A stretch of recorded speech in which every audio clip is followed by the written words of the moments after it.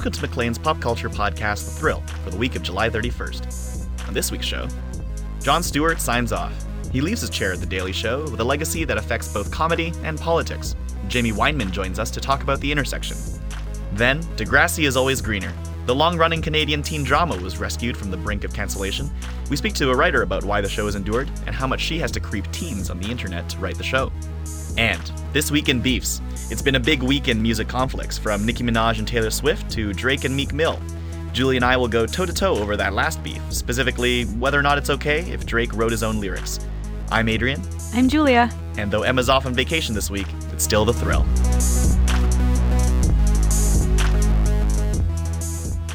Jon Stewart's departure from The Daily Show drew despair from the left and, by and large, antipathy from the right.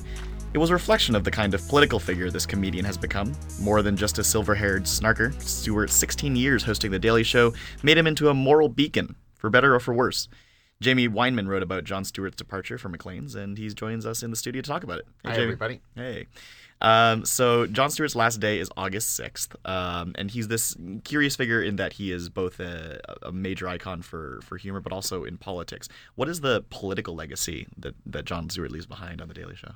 Jon Stewart, I think, essentially became the liberal alternative to Fox News. People, with Fox News and talk radio, people were always asking, why can't liberals come up with something like that? And liberals did try and come up with alternatives like their failed talk radio service, Air America. But nobody, it turned out, really wanted to hear that kind of thing.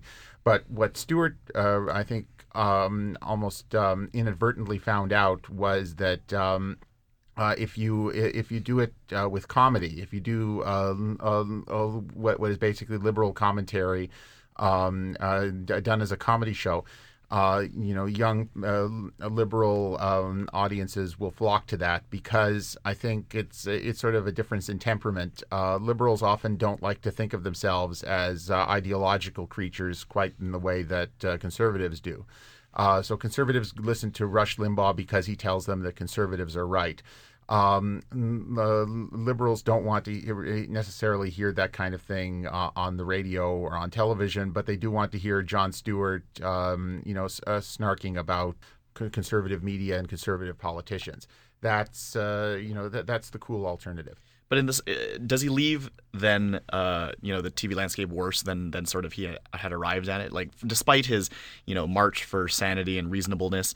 I mean, the thing about Fox News is that there is a self-awareness about it, right? It's like it kind of knows what it's trying to be. It's like right-wing, it's big and goofy in that kind of way. But then you have a lot of liberals who don't like to see themselves as, like you said, ideologues, right, as true liberals. But they do, whether or not they want to admit it, flock to Jon Stewart to agree with someone, right? Sure. So in a way, does he leave this place more partisan than before? Yeah, I think he does, but I don't think it's necessarily his fault. I think partisan divisions have grown and grown, especially in America. There are very few liberal Republicans and conservative Democrats left. The two parties have just sort of ideologically split on everything, and people tend to live in their own media universes. Stewart, to some extent, made it easier for liberals not to hear, things they don't agree with. But even without Stewart, that would have been easy. And of course, conservatives don't have to hear anything they don't agree with. I think, the one thing I didn't get into in my article that much is that Stewart's effect on political comedy has been good if you compare it to the kind of political comedy that was common on late night television before Jon Stewart. The typical example of late night comedy would be Jay Leno, who was famous for trying to have exactly the same number of jokes about Republicans as Democrats, have absolutely perfect balance, and also take on just the easiest targets, like Bill Clinton has sex a lot, George W. Bush is dumb, that kind of thing. So these really hacky jokes that have nothing to do, I think, with the lived experience of politics were the stuff of political humor in late night. And Jon Stewart changed that to jokes that actually mattered and actually reflected reality in some way. So that, I think, is an important change. And he did blow up late night TV, as I think we understand it. There was a time where everyone thought that he was going to take Letterman's chair, even after even this was well before Letterman actually left. There was a lot of love in between the two of them, and there was the expectation that the Daily Show was like a stepping stone to bigger and better things, like true quote unquote late night TV.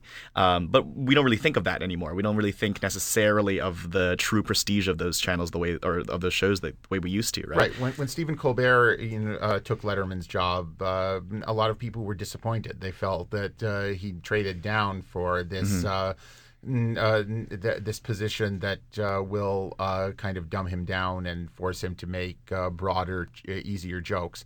I mean, we'll see what he does, but the fact is that Stewart, I think, realized that maybe because he when he took the Daily Show, he was considered kind of a failure in some ways, the guy who was supposed to be the next big thing but never quite got there, and he turned this show with not a huge audience into a show that really mattered and that everybody had to talk about, even if they didn't watch it.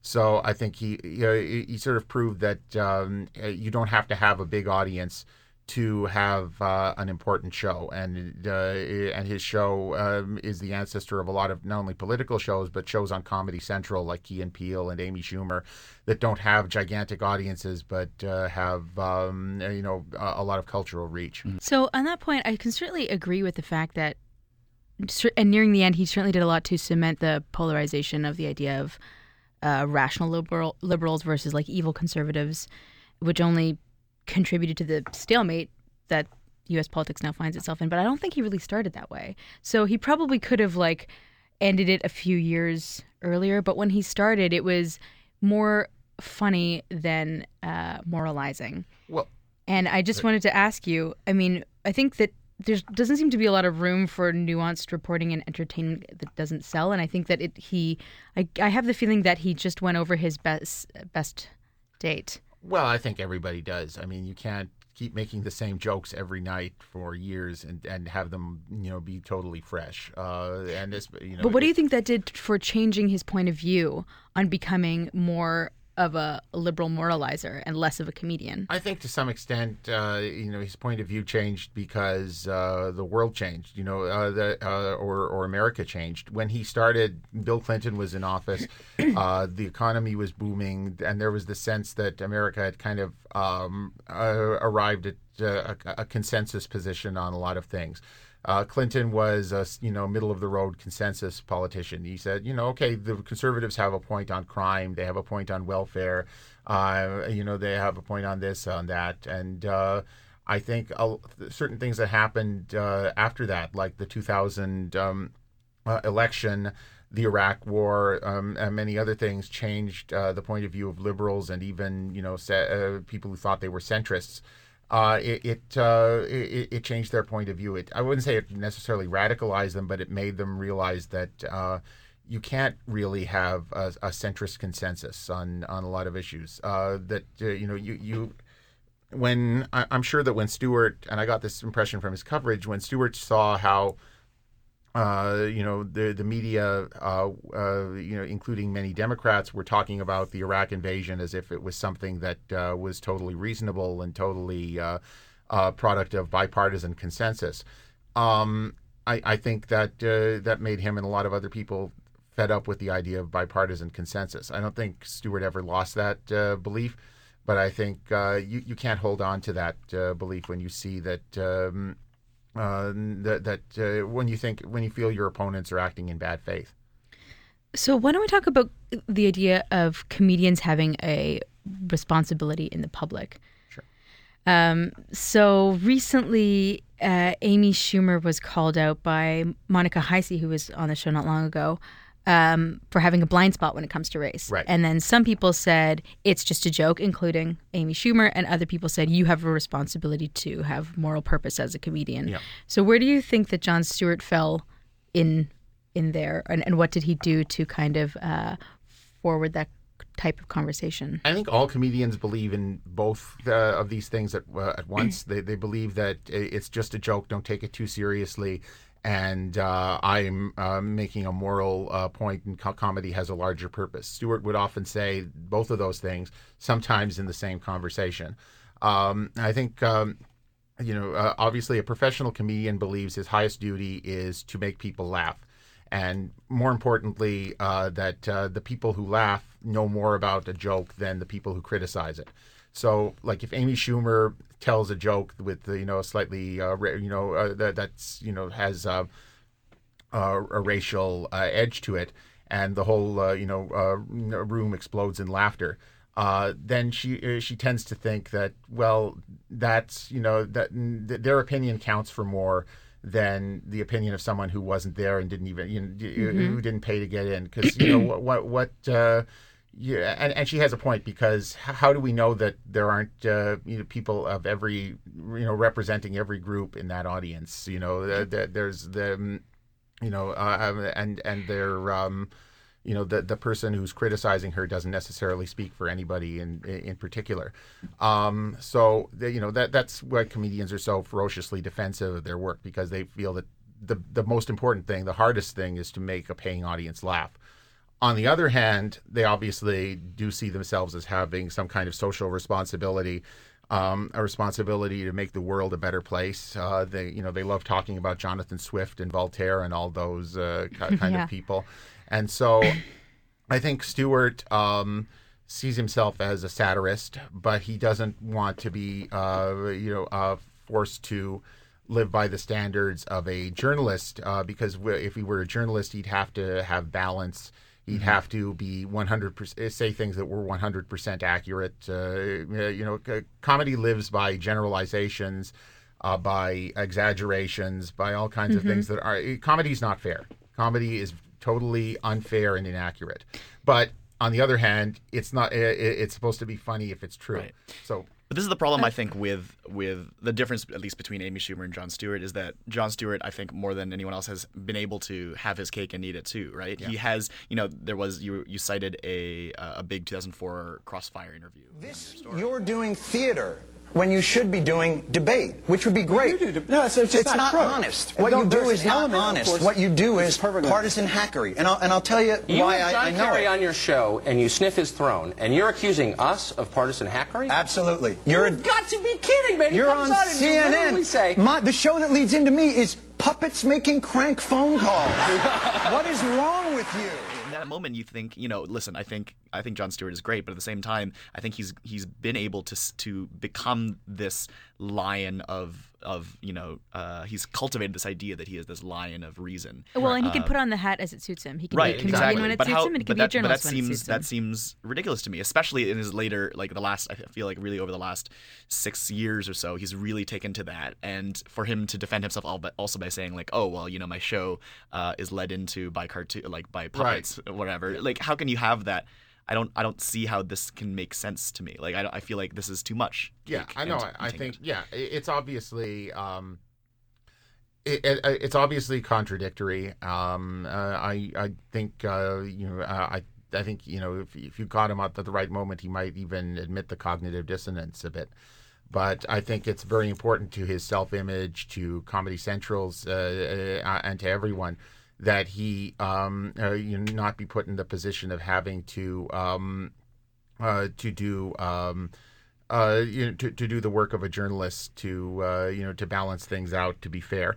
But I do think that Stewart believes that he's just a comedian, partly because that's the way he started out on The Daily Show, and because he's I think he has, as we saw in the Rally to Restore Sanity, has always considered himself more of a non-ideological person, thrust into the ideological arena because he lives in crazy times. I think what he's got going for him, though, especially this idea of cognitive dissonance, being able to be a comedian and a journalist, what he's got for him, and all comedian news news comedians have going for them, is that they're liberal. There's not really a conservative, funny person that satirizes the news that also gets to be a journalist, or one that hasn't, certainly that's reached the fame and popularity of this guy. Well, I mean, I don't want to analyze what there's certainly been a lot of conservative satire over the years. Satire is you go back to Jonathan Swift if you want to be really highbrow about it. But there's been a lot of conservative satirists. They tend to be, I think, kind of more eccentric, kind of misanthropic guys like Yves Lenoir who basically hate everybody. And I guess I mean modern day, like exactly. on television and the internet. Right. There's no big celebrity that does what it is the counterpart of Jon Stewart. And that's partly because there aren't a lot of conservatives in show business, and partly because I think conservative humor, as it's developed recently, has kind of a trolling tone to it, which again, like in a weird way, Ann Coulter is the conservative, humorist, because she says, the most outrageous things, and she does have a way with a one-liner, but her whole point is to make people angry, and as opposed to make them laugh. Yeah, exactly. Some people will make. She wants to make some people laugh and some people angry, and again, that's not really conducive to comedy, because the purpose of a comedian is to make an entire room of people laugh, even if they don't all agree with with you, or even if they're all different people. So it's not,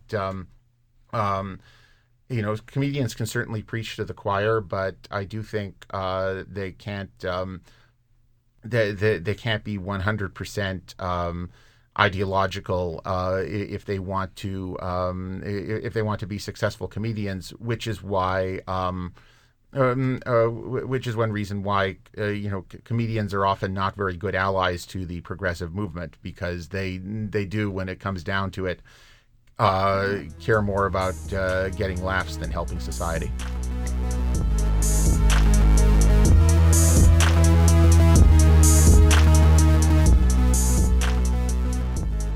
How many of you have seen Degrassi? At the very least, you've heard of it. The Canadian teen drama began in the 1980s, and it went through a few iterations before it got new life breathed into it in 2001, where it morphed into Degrassi, The Next Generation.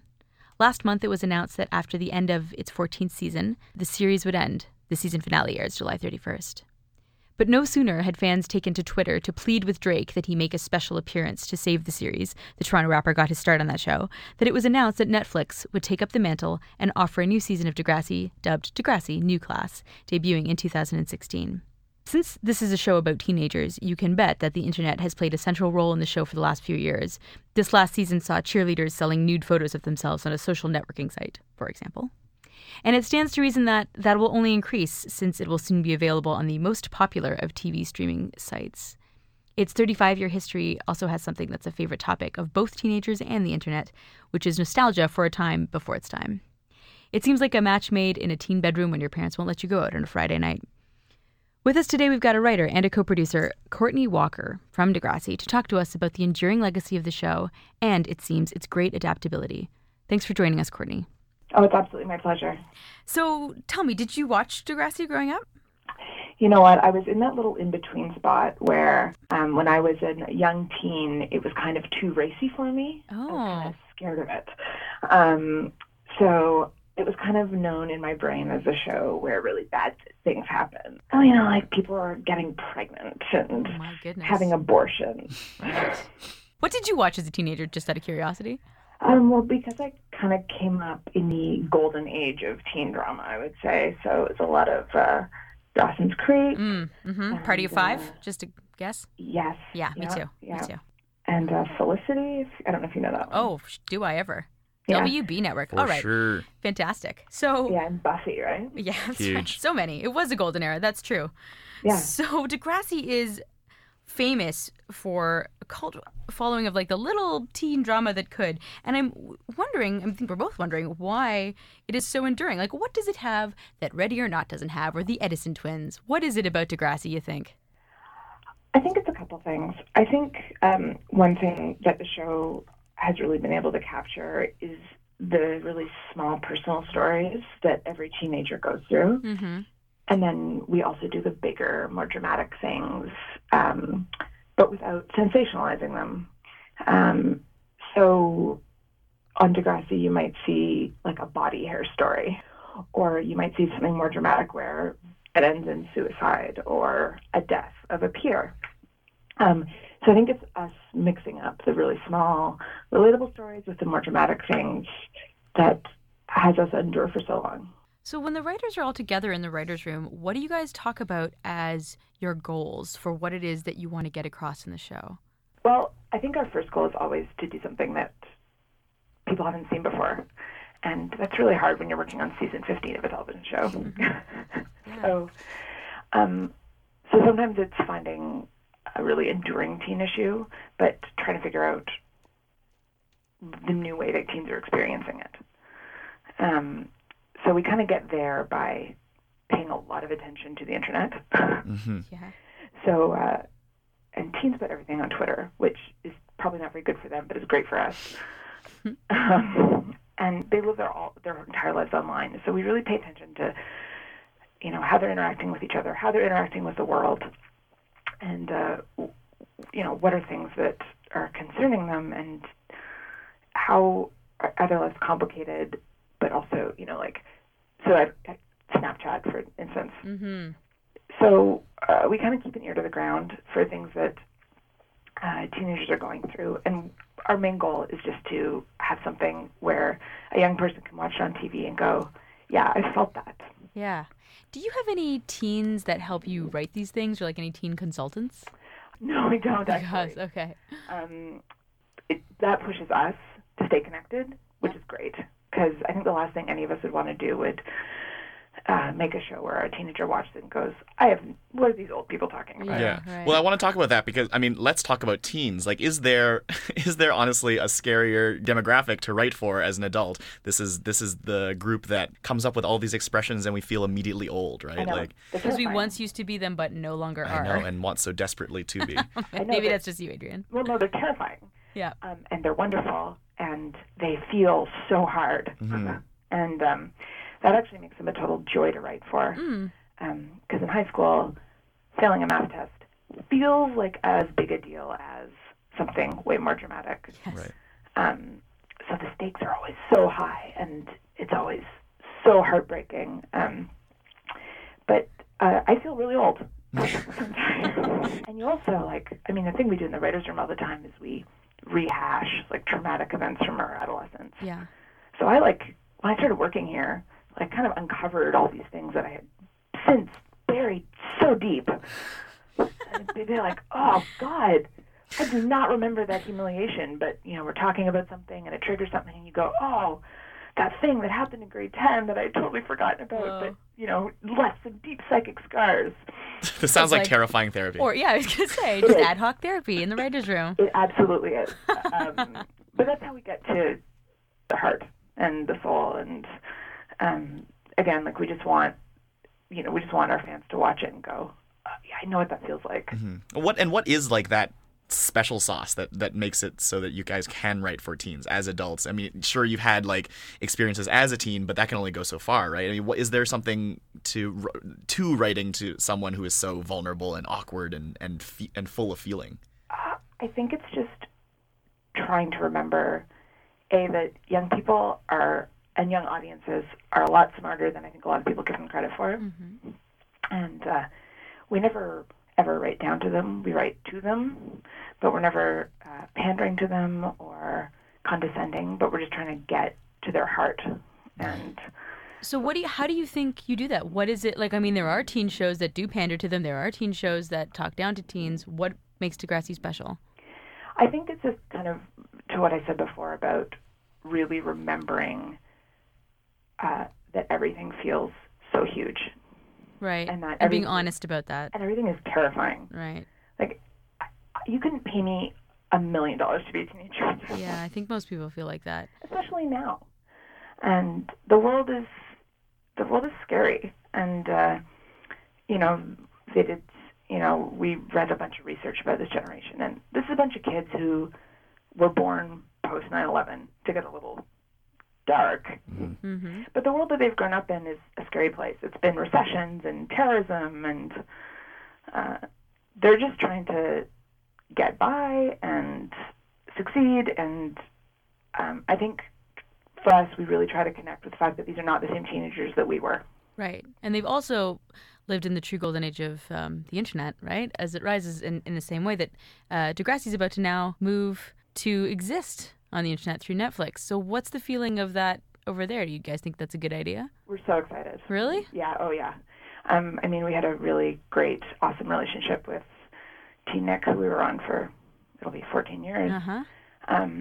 But teenagers are watching their television on the internet now. Yep. And that's I watch my television through the internet now. Yeah, well, we all do. Yeah. Like, I don't know when, so, and that experience has really changed. And so we're really excited to be there where they are. And I think we're also excited about the kind of, we've always gone there, but I think this will give us the opportunity to push a little bit further. Mm-hmm. How does that change the way you write? We talk a lot on this podcast about writing for binge watching, especially in a comedy setting. But I wonder if that's any different for when you're writing lessons for teens, essentially. We're still figuring that out, honestly, and we're really excited about how it's all shaking out. But there's some technical stuff on managing exposition and stuff, which is we're figuring out, and it's really exciting. But we're just trying to get people to click that next episode button. So it's thrilling, and the fans seem really excited about it too. As I stalk them obsessively on Tumblr. Well, that's how you have to do it, right? Yeah. Do you feel like you're ever going to hit lesson fatigue? I mean, Degrassi has been running for decades, truly. And do you ever feel like this is the end of this? Like, I have nothing left. There's nothing left to say about lying. There's nothing left to say about talking to your friend in a tricky situation. Right. Well, I think the way we avoid that is in the writer's room, we never talk about the lesson. Right. Which is, I think, at its heart, it's a show about friendship. Mm-hmm. And it's really a show about peers and peer support. So people make really bad mistakes on our show all the time. People have sex when they shouldn't. People do drugs. And we always try to get those characters to a place of understanding, because, we are committed to, positive messaging, and that we want it to be a show that doesn't make kids feel really horrible about their lives, right? We want them to come out of our shows feeling good. But I think we avoid the lesson fatigue by just saying, how does this specific character deal with this specific issue? Like, even if we've told the STI story before, we've never told it with this character. Mm-hmm. So you mean personality is a filter for every lesson? Oh, for sure. Yeah. Oh, for sure. And because, and that's what has kept the show fresh for so many years, is that we go through characters, and characters graduate, and new characters come in with new families and new problems and new perspectives on the world. So it's not like we're having to do the same stuff with the same characters over and over again. Mm-hmm. Well, certainly the biggest name to come out of Degrassi is Drake. Are we ever going to see Drake return to Degrassi? Oh, wouldn't that be great? Well, so you're saying... Get on Twitter. Get on where the tweets are and ask them. Plead. I would love that. Who knows? Who wouldn't? But he's busy, getting in fights with Meek Mill. Well, topical. We're going to talk about that next. That's our next segment. Well, appreciate you taking the time, Courtney. Thank you so much, Courtney. Thank you guys Have so a great much. summer, XOXO. You too. Bye-bye. Bye.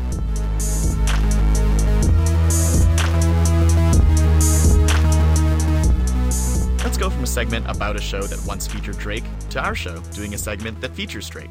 The Canadian rapper has been making headlines for his beef with the Philadelphia MC Meek Mill, who claimed on Twitter that the rapper from The Six used a ghostwriter, that is to say, he had someone else write his lyrics for him. In response, Drake has fired back, something he doesn't do very often, with 2 diss tracks. I drove here in a rave playing AR-AB. I'm not sure what it was that really made y'all mad, but I guess this is what I gotta do to make y'all rap. Can't fool the city, man, they know what's up. Second floor, Tootsie's getting... There haven't been too many beefs in modern hip-hop, but this one has proven to be a bit of a hot topic given the stature of these 2 star rappers. So, Julia, why is this proven to be so divisive? I think that if anyone's getting in a huff over this, it's because rap is quite unique among musical genres, because it's very lyric heavy, and those lyrics by design are meant to poetically express, with a combo of wit and linguistic dexterity, a first-hand experience. And the better a rapper is at doing this, the more credibility they gain, and the more they are considered great. So having somebody else write your raps seems disingenuous. Now, I have long been like a supporter of other musicians in other genres being excellent conduits for songs that they didn't write and deserving the same amount of credibility as any songwriter. For example, there's Elvis and Frank Sinatra, who did not write their songs, and where would we be without them? I think that it's the secret part of this beef. It's the ghostwriting. It's not that, rappers have been quietly writing raps for each other for a while. Like Jay-Z, for example, he wrote Still Dre for Dr. Dre. Run DMC wrote Paul Revere for the Beastie Boys. And if you dig, you can find it. But I think it's this idea of the ghostwriting part that people are really upset about. Right. So this is an authenticity issue for you. Yeah.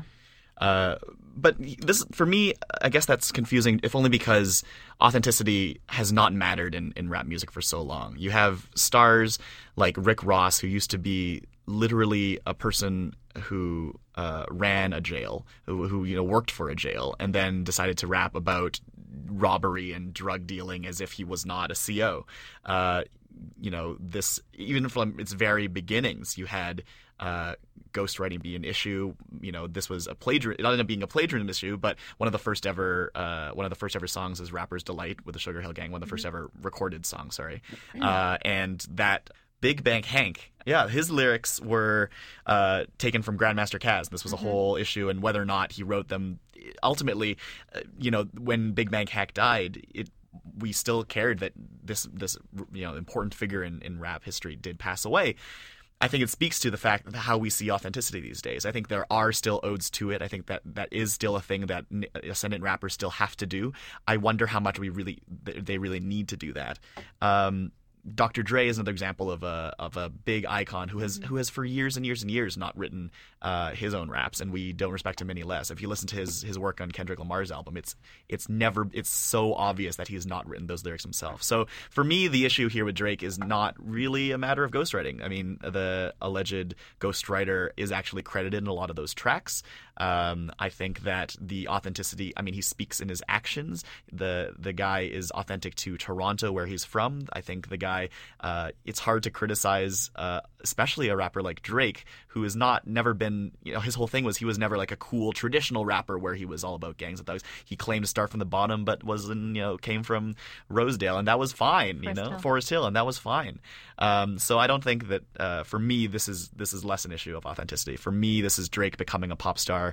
When you're at a pop star level, you can have ghostwriters. That's just true. I think those are all fair points. I think there's a few things. First of all, the reason why Meek Mill called Drake out in the first place is not that he gets people to write his raps generally, but that the issue is that Meek Mill said he invited Drake onto his song and to do a guest verse, and the issue is that Meek Mill thinks that Drake got somebody to write the guest verse. Mm-hmm. So it wasn't a song for his album. It was a song for somebody else's album. But also I think those are all fair points about the Sugar Hill Gang and Dr. Dre, who is, I would consider more of a producer than a rapper, but that's without getting too niche here. But I think it's because Drake is in a position to be one of the greats or one of the biggest rappers there are. And I think that's why people take issue with it, because of all of the greatest rappers in the world, the people that consider the greatest rappers, Jay-Z, Nas, Tupac, Biggie, Eminem, they're all considered authentic in the way that they all wrote their own raps and lived their own raps. And you don't need it necessarily, but prefer in pop music, which is maybe what Drake is becoming. But I think to be one of those all-time great rappers, which is how Drake would like to himself positioned, I don't think this is the way to go about it. Mm-hmm. I just think, ghostwriting has been a part of rap, as I was saying, for a long time. Nas, you mentioned just now, he actually has ghostwritten for P. Diddy. Right. And he's also a producer. Sure enough. But I think that if we're not, I think that's perfectly fine. I think that as an all art, Nas ever had people ghostwrite for him? Actually, maybe, I don't know. I doubt it though. But as an all art, I think there are writers and performers, and sometimes you have that rare thing where you do get both. And I think that those people become true superstars. And I think that if you ask me, I think Drake and Kanye West and these people certainly wrote their own lyrics when they were coming up. Their level of fame, to me, has allowed them to enter the pop lexicon. And as soon as you become a big pop star, the questions become less about hip-hop rules, the hip-hop rules of authenticity, the hip-hop rules of shouting out where you're from and all those kinds of things, and more, to me, making songs and performing them as pop songs. That's, to me, I think that that ghostwriting thing doesn't make as much of a difference to me for that reason, is that we're talking about two different things, the rules of hip-hop versus the rules of pop music. Who's talking about that? I think us, like when we're talking about authenticity and the idea that Drake should have written his own raps if he wants to be one of the best rappers of all time. I think now being one of the best rappers of all time is also saying I'm going to be one of the biggest pop stars of all time. Right. Well, I think it's certainly true that the way that the music industry is set up is that maybe it doesn't have enough time or resources for a rapper who is essentially a poet. That's what a rapper is, to sit and write all these, like, you know, extract from his soul these perfect, personal and perfect, beautiful experiences. You know, the hits got to get made. And I think that's fair enough. But you know what I really think this is about, actually? I think it's about two alpha gorillas beating their chest to attract the attention of Nicki Minaj. And I think that's what's at the center of this, is that for those who don't know, Nicki Minaj is allegedly dating Meek Mill, and Drake's always said to kind of have a bit of a crush on her. Sure. So I think he's just trying to show her that he's the top dog. Or isn't Drake really the ultimate beta male? Well, I think maybe that had stopped working for him. Fair enough. We're not beefing, right? No, man, we're cool. No beef here. Sweet. Sweet. Well, that's it for this week. We're on our summer schedule, so our next episode will come on August 14th. Check it out as always at mcleans.ca and subscribe on iTunes, Stitcher, and BeyondPod. It would be so great and helpful to us if you wrote us a review or a comment on iTunes. You can also tell us your thoughts about what we talked about with a comment on the site. If you like this, make sure to check out our politics podcast on The Hill or our books podcast, The Bibliopod. You can also hear some of our columnists, like our very own Emma Title, read their work at Maclean's Voices. Those podcasts are on iTunes and Stitcher. Our theme song is by Young Clancy. You can follow Emma on Twitter at Emma Rose Title. You can follow Julia at Julia Del J, and me at Adrian K. Lee. Thanks for listening. We'll talk to you next time.